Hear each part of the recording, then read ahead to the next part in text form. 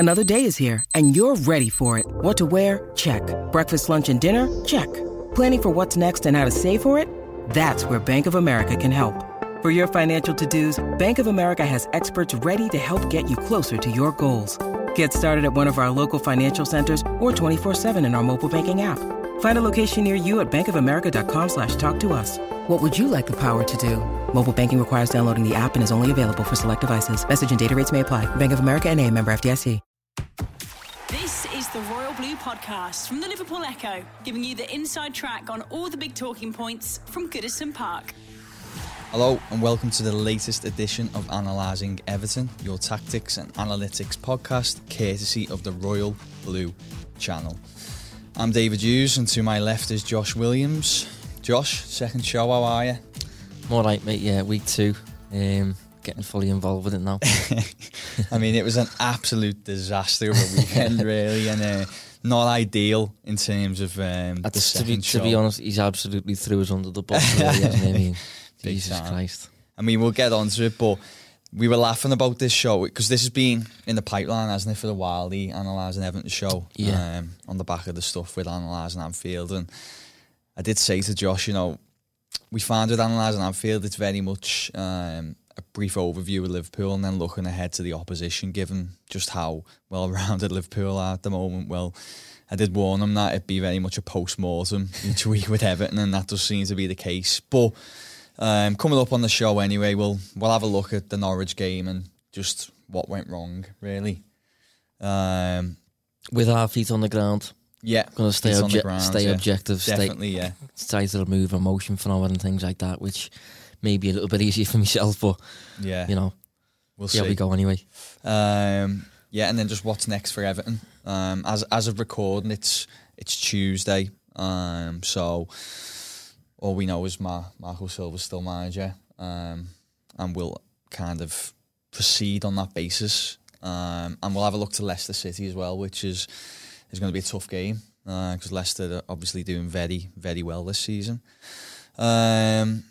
So Josh, Norwich, remind me, what score did you back Everton to win? I'm pretty sure I was at about 4-1. Do you know what though, right? Those that listen to Analysing Anfield and to that we do will probably be no listeners at all. But we do seem to get predictions fairly comfortable most weeks. And I think that stems from, you know, you're able to predict a top team fairly accurately.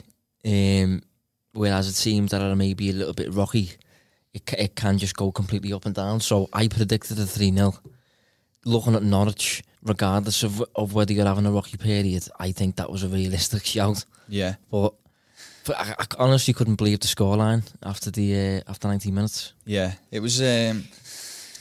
Well, let's get into it. So, before kick-off, Everton set up in a 4-2-3-1. Shock. Yeah, shock.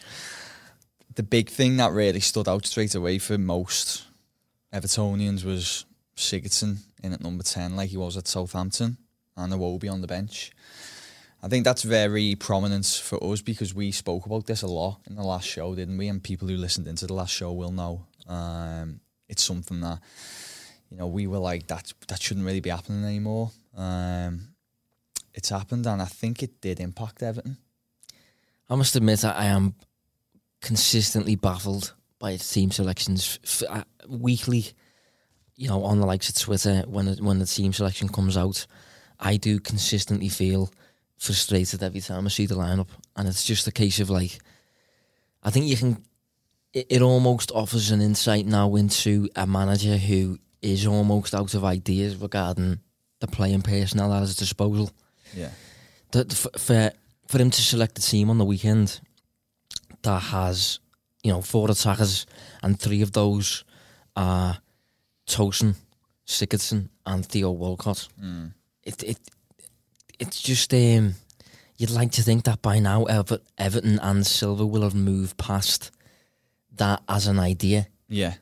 So for him to revert back to that, as I said, I just think it captures a manager who's out of ideas, doesn't really know his best side, doesn't really know his best players, despite being in charge for around 18 months. Yeah. And, you know, the formation stays the same basically every week, but the players used consistently change. And obviously a player interprets a role based on his own skill set.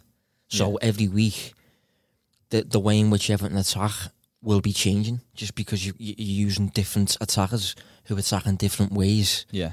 So it's just, it's up and down. Yeah, you basically can't sustain a playing style really. Just certain attacking patterns that, you know, you will become accustomed to and you'll bounce off other players with, based on their own skill sets. As I said last week, Everton have got players with slightly odd profiles, and you know they're not really inclined to complement one another naturally. So it can just result in certain struggles, maybe a lack of cohesion, lack of fluidity. Yeah, and I think we saw that. Yeah, definitely. I mean, we'll just while we're on the subject of it, we'll stay on with just the Sigurdsson and the Iwobi thing, because I'm just such a huge fan of his. I look at some of the numbers. So, firstly, Sigurdsson completed 21 passes over the course of, I think it was 96 minutes. Iwobi completed 16, and he was on for about 30 odd minutes. Iwobi completed 2 of his 3 attempted dribbles. Sigurdsson completed just 2 in the game. Iwobi completed 4 passes into the penalty area. Sigurdsson just 3. And strikingly, which I thought says a lot about what we were saying last week and what everybody's been saying really, Sigurdsson receives 18 passes throughout the course of his 96 minutes. Iwobi can receive 17. So it just shows that, and bear in mind, Iwobi was out of position as well. He was, he'd come on and he was playing more on the right side, and that's not his position, but he was still there, finding these pockets of space to receive the ball and influence play. Yeah, well, that's what he's that type of player for me. That I said last week that I think he's inclined to provide a bit of glue in Everton's attack, and that to me is something that Everton are clearly desperate for. You know, players that, as I said, don't really complement one another well, and if you've got a player inside that who's able to link the play better than others, short passes around the corner, inclined to play forwards before anything else rather than, simple sideways passes, which Sigurdsson's prone to. I just think Iwobi can provide that for Everton, and for whatever reason he seems to be being overlooked. Like I particularly against West Ham, he started to show signs of promise to me, and I can't really, from a distant point of view, can't really get my head around why he's now out the side. Yeah, but having not really done anything wrong. Yeah, it felt to me, and obviously conversations I've had since, it feels as though maybe Silva felt like it was a case of not changing the winning side, But that to me is such an outdated philosophy. That's what you were doing, 20, 30 years ago. But the way football is now, you've got to adapt your side to try and nullify the strengths of the opposition and expose the weaknesses. And I don't think you can just blindly go, well, you don't change the winning side, especially when, if you have a look at the team that finished against Southampton, they were better than the team that started. Do you know what though? I think it stems again from the lack of ideas. I think he's tried.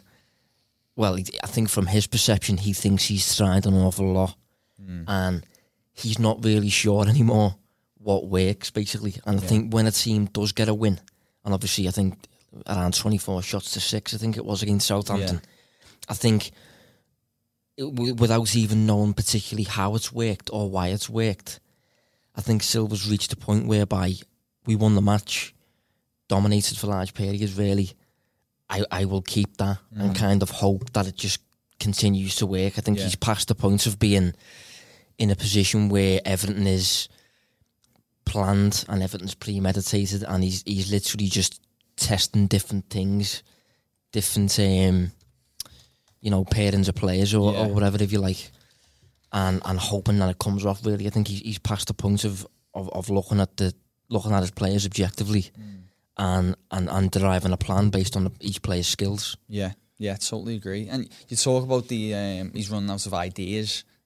I feel like some of that is actually filtering out onto the pitch. Certainly in the way, just sometimes predictability in tactics and not being able to try something new.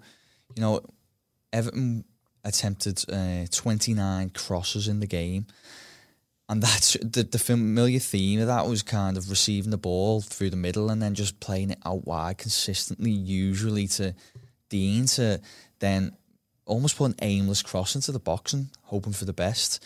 Now, the last time Everton got anywhere near that in terms of a figure of 29 crosses in the game was Sheffield United at home, which once again, a very similar story to what happened on Saturday. You know, it's like plenty of attacks created, but just nothing clear cut, and it's all very one-dimensional, same stuff. I mean, I've had a look, and Everton have got the third most crosses in the division this season. 274 they've attempted, but they only scored 6 headers. You know, they don't score a ton from these crosses. So it's just, they just seem to have one form of attack, and it's not a very profitable one. Yeah, I mean, just obviously with me being a red, I don't overly see a great deal of an issue with crossing, simply because I'm aware of how much we've benefited from it particularly since the rise of Alexander-Arnold and Robertson. So it can work, providing you're doing it correctly, providing the delivery's good, and providing you've got A, good numbers in the box, and B, players that can actually head and find the net. I think that's a skill in itself. But on the other hand, when a team gets to that level of crossing, it is kind of an indicator that we're struggling to break through. We're now getting to the point whereby it is a bit aimless. Man City are prone to that. Yeah, I think if you look at the matches whereby City have put in the most crosses over the course of the past maybe 2 seasons, you'll come across a lot of the losses. Yeah, and a lot of the draws that they've had to suffer, and it stems from their usual attack and play not working. Difference is with Everton, maybe they become a little bit too reliant on the crossing. Maybe there isn't many alternatives beyond that. Yeah, well, I think that is the crux of it. Really, it is just one dimensional stuff. It's, you know, there isn't different forms of attack, and you touched on there about the aerial threat in the middle. You know, 9 times out of 10 we know that the defence is the numerical advantage, so you need someone good in the air. I think Calvert-Lewin's a good header and a good target man for these crosses, but he is in and out of the side. For example, Everton had Tosin in there on Saturday, who for me just isn't renowned as someone who can particularly offer much in terms of aerial threat. So if he's in the side, I don't understand why you're trying to put too many crosses into the box.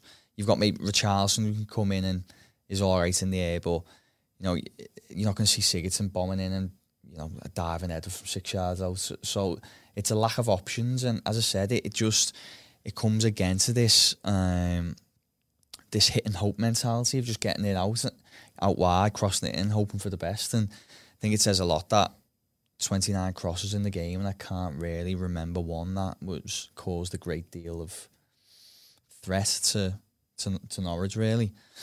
Another thing that we should probably flag, because we spoke about it last week, was how Everton tend to outshoot the opposition, but the chances that they do concede seem to be of a clear cut, yeah, of very high quality. So much so that I was looking into it a little bit. It did happen again, though. That was exactly how the game went. If you look objectively at the shot map, Everton outshot Norwich by about 5 shots. Yeah. But if you actually look at the locations of those shots, the expected goals value of those shots, they're all just quite low quality, unrealistic shots. Maybe shots that go in 1 in every 10 times. If you've got attackers that are above average quality, maybe a few of those will be finished, and maybe Silva will get a few favours done by those players. But because Everton's attackers aren't particularly clinical, those 18 shots, I think it was, that were just, bang average quality in terms of difficulty. You're not giving anyone easy chances. They're all just fairly normal shots that they didn't really find the net, whereas I think Norwich had about 13 shots, but certainly 2 of them were just 6-yard box. Yeah, that's it. Well, to put it bluntly, Norwich had less shots, but still won the XG on the day, and obviously scored 2 goals. Yeah, and the reason they won the XG was simply because their shots tended to be more clear cut. Yeah, even though Everton had more of them, more general shots. Yeah, I was having a look anyway at just Everton's numbers in general this season, and the expected goals against per shot average. So just to give a bit of context to that, that's basically an XG given to each shot as an average, isn't it? Yeah. So their average is 0.15. That's the highest in the Premier League, and I mean, this really stands out. It's the 3rd highest across Europe's top 5 divisions as well. And to try and put that in more basic terms, what it means is Everton tend to face the most clear-cut shots in the Premier League, and they also face the most clear-cut shots, the 3rd most clear-cut shots in Europe's top 5 divisions. Yeah, which is really bad, isn't it? Yeah, it's just basically when a shot does come, it's relatively easy to score in comparison to most shots that are taken in football in general. The ones that come against Everton are easier to score from a striker's perspective. And it's very frustrating because, as I said, Everton is still, even after this weekend, they've still faced the 5th fewest number of shots across Europe's top divisions. So that should be something to be celebrated. That should work as a platform to build upon. But it's almost irrelevant because of when they are facing the shots that pretty much lead to goals, like 1 in 4 of the times. Yeah, and then once one of those shots does come, and you maybe, the opposing team maybe take a lead, you then have to maybe adapt your game. You're chasing the game. Yeah, and the whole game state changes really, and I think Everton's record under Silva once they go behind isn't particularly strong. Yeah, but they still, to this day, haven't come back from going behind to go on and win a game, which is terrible. Really, it is. I am conscious of we were fairly supportive of Silva the best we could. Yeah, this is going to require context. Mindful of this one. So it's not that we've suddenly seen Everton get beaten and decided, oh no, he's not up to scratch. He needs to go. It's not that reactive, and this isn't really a case of the numbers just being nonsense. Really, it's just a case of the numbers are useful. They offer an insight into the performance levels of the team without considering anything else. Yeah. But once you start considering those extra aspects, such as, is he progressing the team? Can you see a clear end goal? How does he, personality off the pitch? Is he improving players? Are players playing for him? And all those extra intangible aspects that come into whether a manager's job is safe or not. Yeah. I mean, for example, if the home crowd, this isn't something we normally cover or will be covering on the pod, but if the home crowd are singing to sack the manager, it's so hard to recover from that, in my opinion. And that's a big difference from when we were talking about him last week. And also, I didn't expect him to repeat the sort of mistake that he did on Saturday in terms of team selection. I felt like he's a young manager and he's constantly learning. And with that in mind, I expected these learning curves to be steep, but for him to learn. And he repeated a big issue for me on Saturday, which was predictable lineup, wrong plays in wrong positions, and Everton were well beaten on the day. If it was another VAR decision or just pure unlucky, then you could live with it. But because of just all those intangibles that you've touched on, I've just touched on there, I think he's in a very difficult position to stay. Yeah, I think, as I said earlier, I think for me he just epitomises a manager that for me is out of ideas.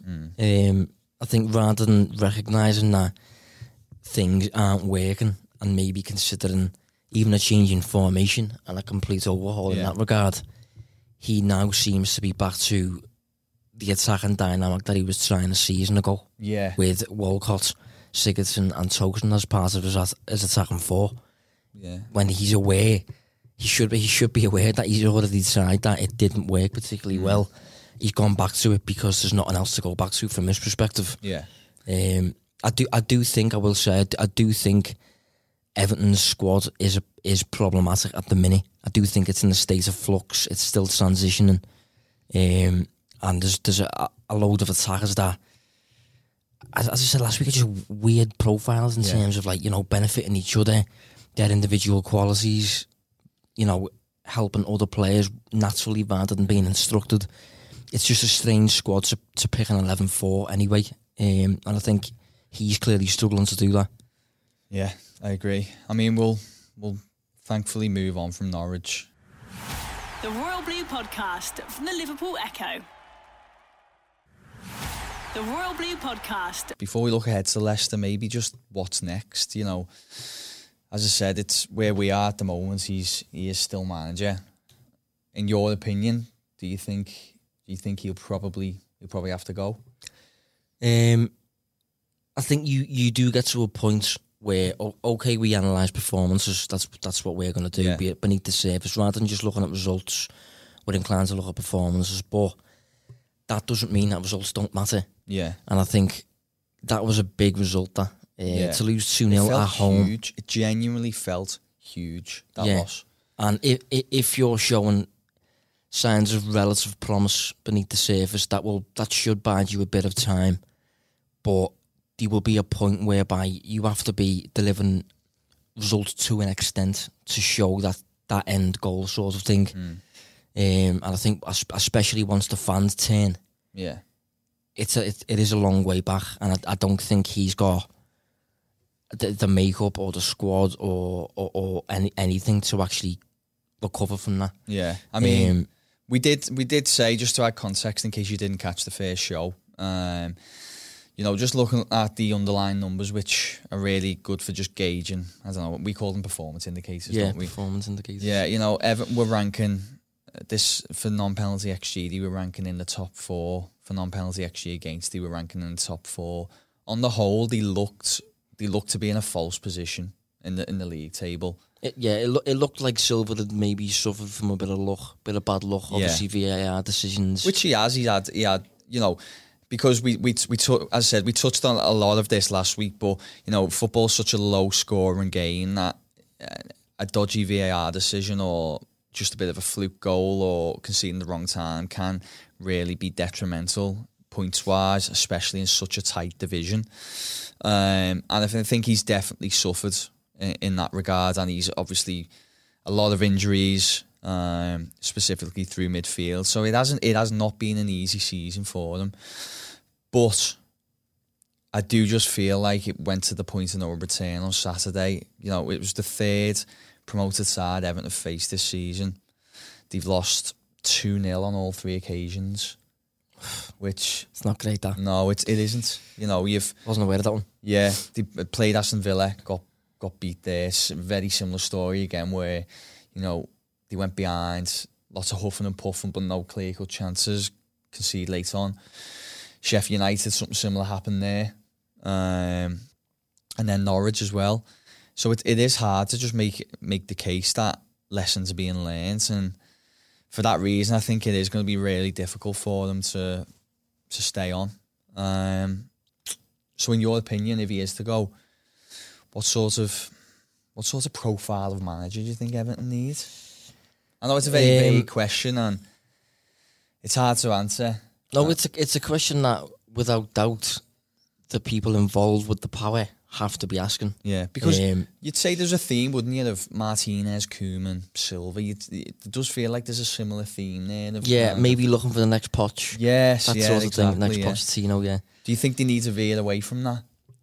I wouldn't necessarily say they need to veer away from it, no, but I think they maybe need to be a little bit more considered and a little bit more focused on identity. I think specifically Koeman and Silva, they both showed signs of promise at their previous clubs. But if you had to define their football right now, what would you really say? Because I don't think there's less so with Martinez. I think it's quite clear what Martinez is trying to do. Yeah. But I think Everton above all else need to invest in a manager and a playing style from brands down. That for me represents the club and the fans and the City. And this is something that, again, from a Liverpool perspective, we managed to do really well. Obviously, the City of Liverpool is, quite industrious,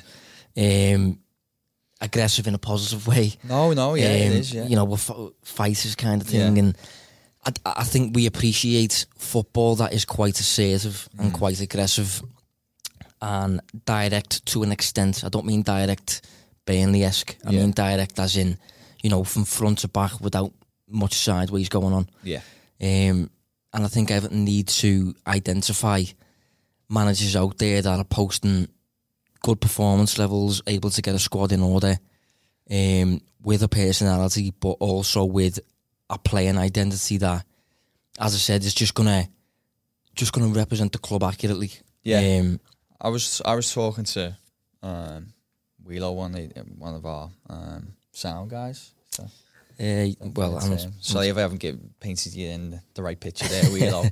One of the guys at the Echo anyway, and we were just talking about, the kind of atmosphere that, say, Goodison can give with the right manager. So, it was Goodison is a strange place where if you have got that industrious manager in place, who kind of feeds into that narrative, it can be such a difficult place for the opposition to play at. Yeah, definitely. But it feels like under, Martinez, Koeman, Silva, it's been very, they've been trying to, like a more continental place to play. Maybe you understand so, what I'm saying? Yeah. And that doesn't feed into how Goodison works at all. And that's why I'm wondering whether we do need to veer away from that kind of manager and go to something a little bit more...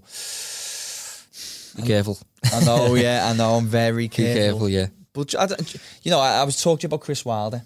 I know what you're saying. Clarify that quickly. Because you don't want to look as though you're just suggesting an age-old English manager. Yeah, exactly. It's not. I'm not looking for I'm not saying let's bring in Sean Dyche by any means. I don't want someone who's just there to play direct and Because I think when you suggest a manager like that, to a lot of people's perspective, it can look like you're saying it while holding the photo of the Queen or something like that. Do you know what I mean? It's not a case of that. No, it's not. It is just. I just think we need something a little bit more. You've already said it's something just a little bit more direct and hard working and just things that Evertonians enjoy watching. Yeah, I think speaking from my perspective, obviously using Jurgen Klopp as an example, one thing Klopp said when he came in, he obviously referenced the atmosphere of Anfield and of Liverpool fans and things like that, and he said, when you look at that atmosphere, you can't then go on the pitch and play nice, sideways, slow build-up possession football. It just doesn't really work. And by getting Klopp in and by building a squad that is suited to that brand of football, we're now in unison from top to bottom, really. The fans, the manager and the players all represent one identity, if you like. And I think Everton are a very similar club in terms of having a fan base and a ground that's very difficult to go to. The supporters value the same type of endeavour and the same type of work rate in terms of football, but while also, playing football, if you like, no messing about kind of thing. Just like football that represents the city accurately. And I think Everton would benefit from, as you say, a Chris Wilder, who's going to play progressive football on the floor, but who's also inclined to basically be really up other players' backsides in terms of fight, strong tackling, aggression. I do wonder how many of our listeners see Wilder who maybe, because we know plenty, and I'm sure we'd be the same if we wasn't working in the industry. There's plenty who you keep an eye on your own side, but you drift in and out of what other sides are doing. So I wonder how many people are maybe looking at Wilder and thinking he's a British manager at a traditional British club, Sheffield United, and he's a Sean Dyche type character. Yeah, he's anything but, isn't he? No, it's not the case. Yeah, he's he certainly carries some of the similar traits in terms of I don't know. He likes to be aggressive, but he is a very, dare say, un-British manager. I think there's a thing about British managers that they do seem to value, and this is a positive, they do seem to value the character traits of certain players, and they seem to value, just day in, day out, you've got to be absolutely committed and things like that. Yeah. And that is a positive in general, and that's something that I do think Everton's fan base would value. One slight issue with Chris Wilder is he's not comfortable. Well, he's not comfortable. He's never previously worked under a director of football such as Marcel Brands. I think he signs his own players basically. Yeah. A little bit traditional in that sense. Football's going down the route of directors of football, so I think he's one of 3 clubs in the Premier League at the minute that don't have a director of football in charge of which is of football actually operations. is somewhat of a rarity now, isn't it? Yeah, but just going down that brand, I think going for that type of identity that basically tries to appoint a manager that personifies the fans, if you like, and what they value. Yeah, I agree. And this is why myth busting a little bit for me in terms of the potential appointments of someone like Arteta. Now, I think a lot of people see that as a sentimental appointment, but Arteta's an exception, isn't he? Surely he's coached under probably the best coach anyway in world football for, is it 3 years now? Guardiola's best coach in world football. I think he's up there, yeah. Sorry. Yeah. So what I'm saying... I think Guardiola's been the best coach in world football for longer than that. Arteta's been under him for 3 years. Yeah, sorry. And not just that, he doesn't seem to be an invisible man on the coaching team either. Like, how many players talk about the influence of Arteta at City? So many top players have done it. Sterling's done it. I think Delph himself did it. Guardiola waxes lyrical about him as well. And Guardiola's had a few assistants. I don't remember him really being like that with any others. Albeit, I suppose we haven't kept a close eye on as much. But I just believe there is great managerial potential in Arteta, and I think he would unite a fan base. Yeah, no, I think consider he's clearly valued by Guardiola, the way Guardiola speaks about him, and he's worked under him, as you say, for 3 years. And I think from a data perspective, at least, I think the general goal in football really is to take plenty of shots while restricting the opposing team to taking many. And if you do that week in, week out, you'll win the majority of matches. And I've heard Arteta speak about what his brand of football would be, and he's referenced that sort of thing. Obviously, he's at City where they do that week in, week out. So I think he'd try to bring that consistency week in, week out. Obviously, he's respected by the fans because he's a former player. Yeah.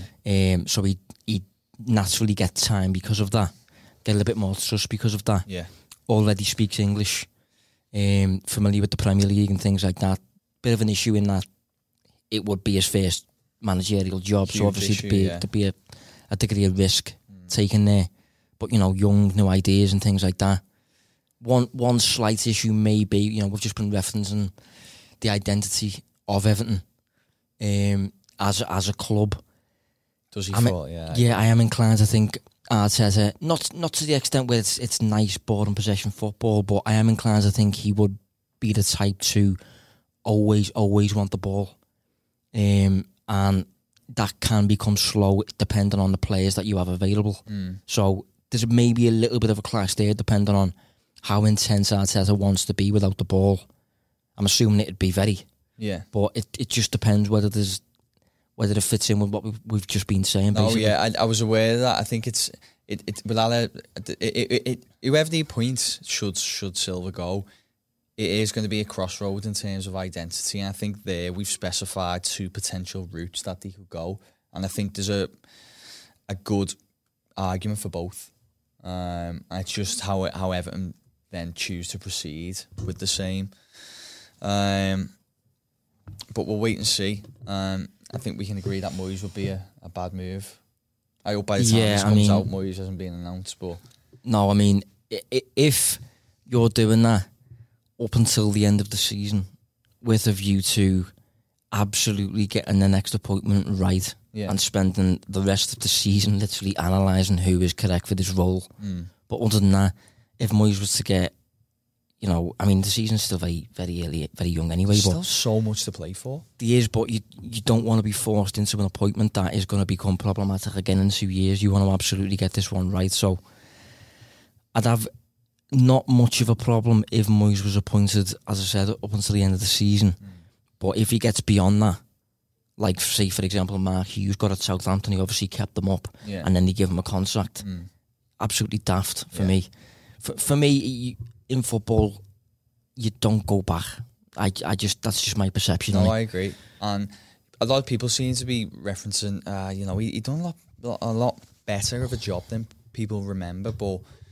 And he did. He did a really, really good job. But obviously, over the past 6 years, he's been sacked from United, which, you know, you can't really say much about given what's happened there over the past few years. But then been sacked from Sociedad, Sunderland, West Ham, you know, some medium-sized clubs there that he hasn't been able to replicate what he did at Everton. And I think that says a lot that maybe, you know, he started managing either, I think it was late 90s or early noughties. You know, the game has progressed so much and he's had a lot of time out of the game now. I'm not sure if he could do what he'd previously done again at Everton, but hopefully we'll not find out. We'll move on to Leicester then, Josh, because they're a good side, aren't they, this season? They are a good side, yeah. I mean, they're weirdly overperforming in some areas, which I'm sure we'll get to. Yeah. But I think regardless of that, I think for me they're comfortably the fourth best team in the division. Yeah, yeah, I agree. You know, the second in the table at the moment, which behind 8 points behind Liverpool. Obviously, Rodgers come in midway through a season last season, which is quite interesting given the similarities between Leicester and Everton. They've recruited fairly well, haven't they, since he's been there? But crucially though, they recruited flawlessly before he was there. So he came in, unlike Silva for me, into a immaculately built squad. Yeah. Lots of interesting profiles rather than slightly awkward ones, if you like. Yeah.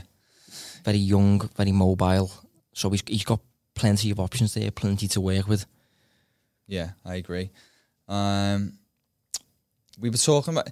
So just a little bit about Leicester. Obviously, if we look at the attack initially, because the attack has been almost praised as one of the best in the division. Obviously, Vardy's in great form. They got some really good attackers. But...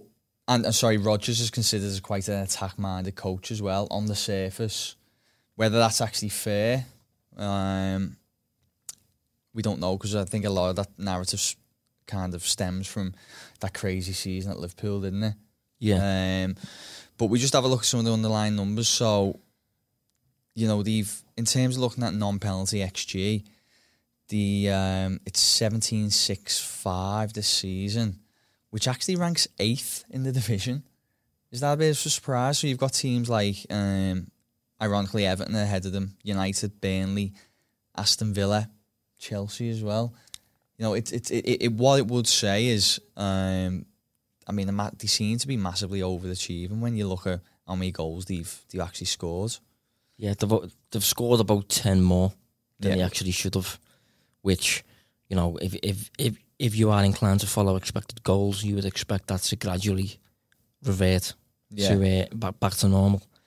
Having said that, I think one of the reasons that they're overperforming is because of the way in which Rodgers has lifted his players. Yeah. And I think naturally, if you do that, they will basically perform. Yeah. Beyond what they usually would do. Yeah. I was just going to say, I also think it's huge that these seem to be, while the attack is performing well, but we don't probably think it's going to be sustainable. Would that be fair to say? At this level, at this rate, at least. At this rate, I'd expect it to come down a little bit. Yeah, obviously, it's worth stolen as well. That they've benefited a lot from red cards and things like that. Yeah, they've had a lot of variables go in their favour, haven't they? Yeah, I'm not sure they've went behind as well many times at all. Yeah, I think most of the time they've scored the first goal in the match. Things like that. Yeah, I'll look into that in the meantime. But if the attack is good but not great, the defence looks to be great, to be fair, doesn't it? Yeah, the defence does look really good. I think they're currently the third best team in the league for expected goals against. Yeah. Behind only Liverpool and I think Manchester United, actually. Manchester United it is, yeah. Actually, the non-penalty, they're actually against. They rank top. But yeah, they've only conceded 8 goals all season as well, which the next, I think Liverpool are next with 11. So 3 goals less. And yeah, they've got some really good defenders, haven't they, who seem to be... They've just got a really good system. Yeah. They've got players... They've got a squad full of players that benefit each other naturally, which is what I seem to keep saying. But, you know, just to provide an example, right, he's currently using like a 4-1-4-1 system. So just to give an example of how certain players can benefit others, you've got Jamie Vardy up front, who's inclined to run in behind and stretch the opposing defence. Yeah. Behind Jamie Vardy, he's got a midfield 2 of Maddison and Tielemans. You wouldn't commonly perceive those as centre midfielders. They're getting space generated for them by Vardy, who's inclined to run in behind. So they're inclined to drift forwards and use all kinds of space. Yeah. And they're allowed to do that because behind them, they've got Wilfred and Ndidi, who can cover the ground of 2 players and is a pure defensive player, and that's it. So just immediately there, you've got a spine that just works, just based on the natural tendencies of each player. And, you know, taking it back to Everton, you know, you saw me, didn't you? I had a little go before, just building, if I was to come in like a Mourinho, for example, now and look at Everton's squad from scratch, it is relatively tricky to, especially with the current injury states, it is relatively tricky to get a formation and a first 11 on the pitch and look at how things work in a balanced way, considering the traits and tendencies of each player. Their preferred foot, what they're likely to do in possession, out of possession, you know, all that sort of stuff. Yeah. It is just a strangely built squad at the minute for Everton, and I think that's one of the key reasons why Rodgers is really benefiting at the minute. I think he came into an ideal environment, really. Yeah, I totally agree on the Everton thing. It is quite disjointed, whereas Leicester, it isn't. You know, they just seem to be all playing really well in unison. You know, I am impressed with them.